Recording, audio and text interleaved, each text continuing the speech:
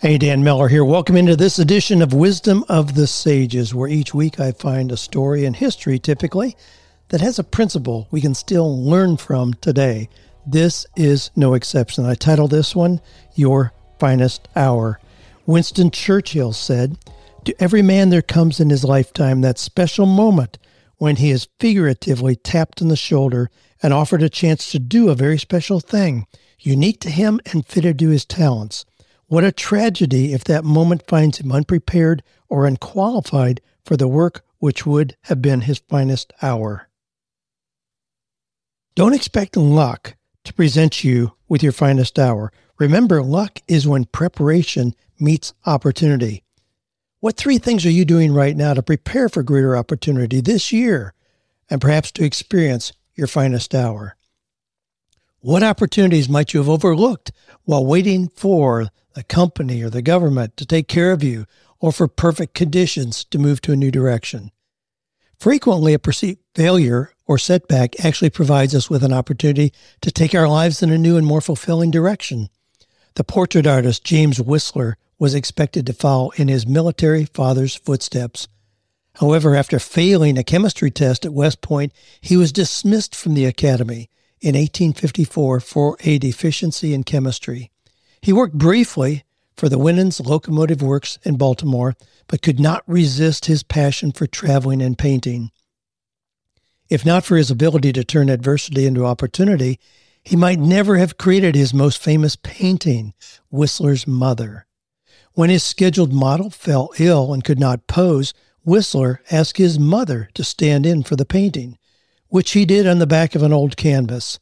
Despite the fact that she had to sit because of her frailty, Whistler managed to capture her strong Protestant character in her somber pose and expression.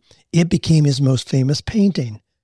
This iconic image continues to provide inspiration for artists, cartoonists, and filmmakers, and it has been the focus of 3 New Yorker magazine covers.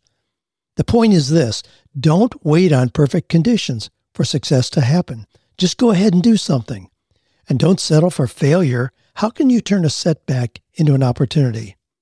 I see many people blame something outside themselves for their current circumstances and lack of accomplishment. They blame their parents, their teachers, their bosses, their coworkers, God, or a spouse for those unexpected turns in life. But blaming solves nothing. Instead, it creates fear and hopelessness. It destroys creativity and builds walls that keep other people and potential resources out. Perhaps what you see as an obstacle is God's gentle way of redirecting you to a more fulfilling future. How can He get your attention? You know that when things are going well, we tend to just maintain the status quo.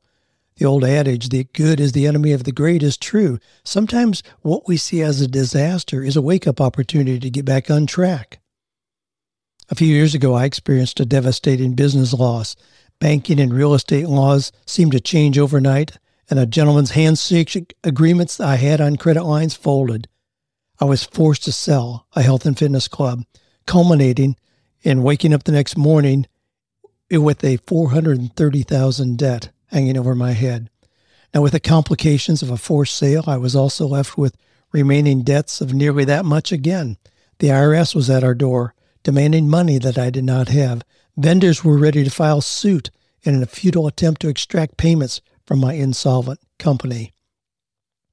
As chairman of the Small Business Development Center with our local Chamber of Commerce, I was embarrassed and humiliated, but I knew I had a choice. I could blame God, the banks, the economy, my partners, or bad luck for this unfortunate turn of events, or I could accept full responsibility for my circumstances and begin to look for positive next steps.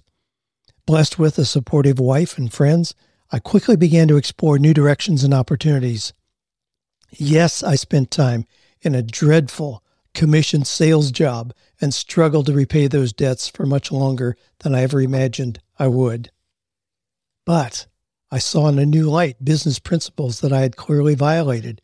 I realized I had to leverage my good reputation into getting credit lines and vendor terms that went beyond what my business could support. I'd use payroll deductions as an immediate source of funds to cover daily expenses rather than paying them directly to the IRS.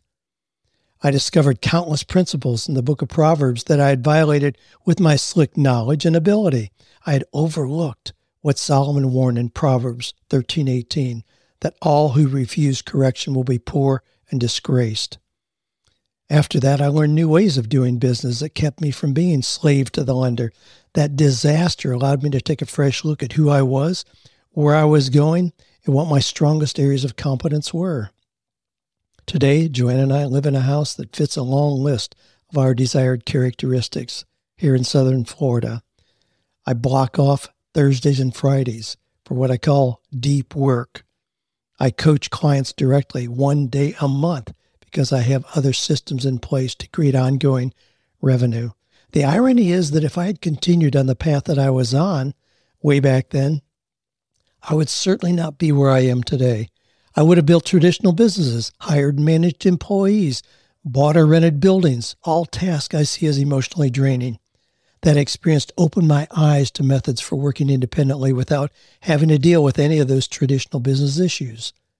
The forced redirection allowed me to see new opportunities and to improve upon skills I didn't even know I had prior to that unfortunate event.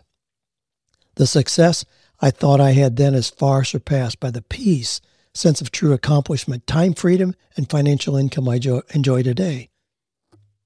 From my speaking engagements, I create more income in a single day than my hardworking father made from a full year of farm labor. How many times have you been frustrated or angry at what seemed to be a defeat or failure? Have you ever discovered later on that the failure saved you from a bigger disaster or directed you to something even better? Do you view failure as a disappointment, or do you look for the better opportunity it may be presenting? From working with people and looking for career direction, I've discovered that a job loss or business failure, while devastating at first, later comes to be viewed by people as the best thing that ever happened to them. Resist the temptation to allow setbacks to fill you with anger and despair. Look for the seeds of opportunity in your situation. Look for the rainbow instead of the storm. And here's a quotation from my friend Andy Andrews that I want to end with. The words, "It's not my fault," have been symbolically written on the gravestones of unsuccessful people ever since Eve took her first bite of the apple. Until a person takes responsibility for where he or she is, there is no basis for moving on.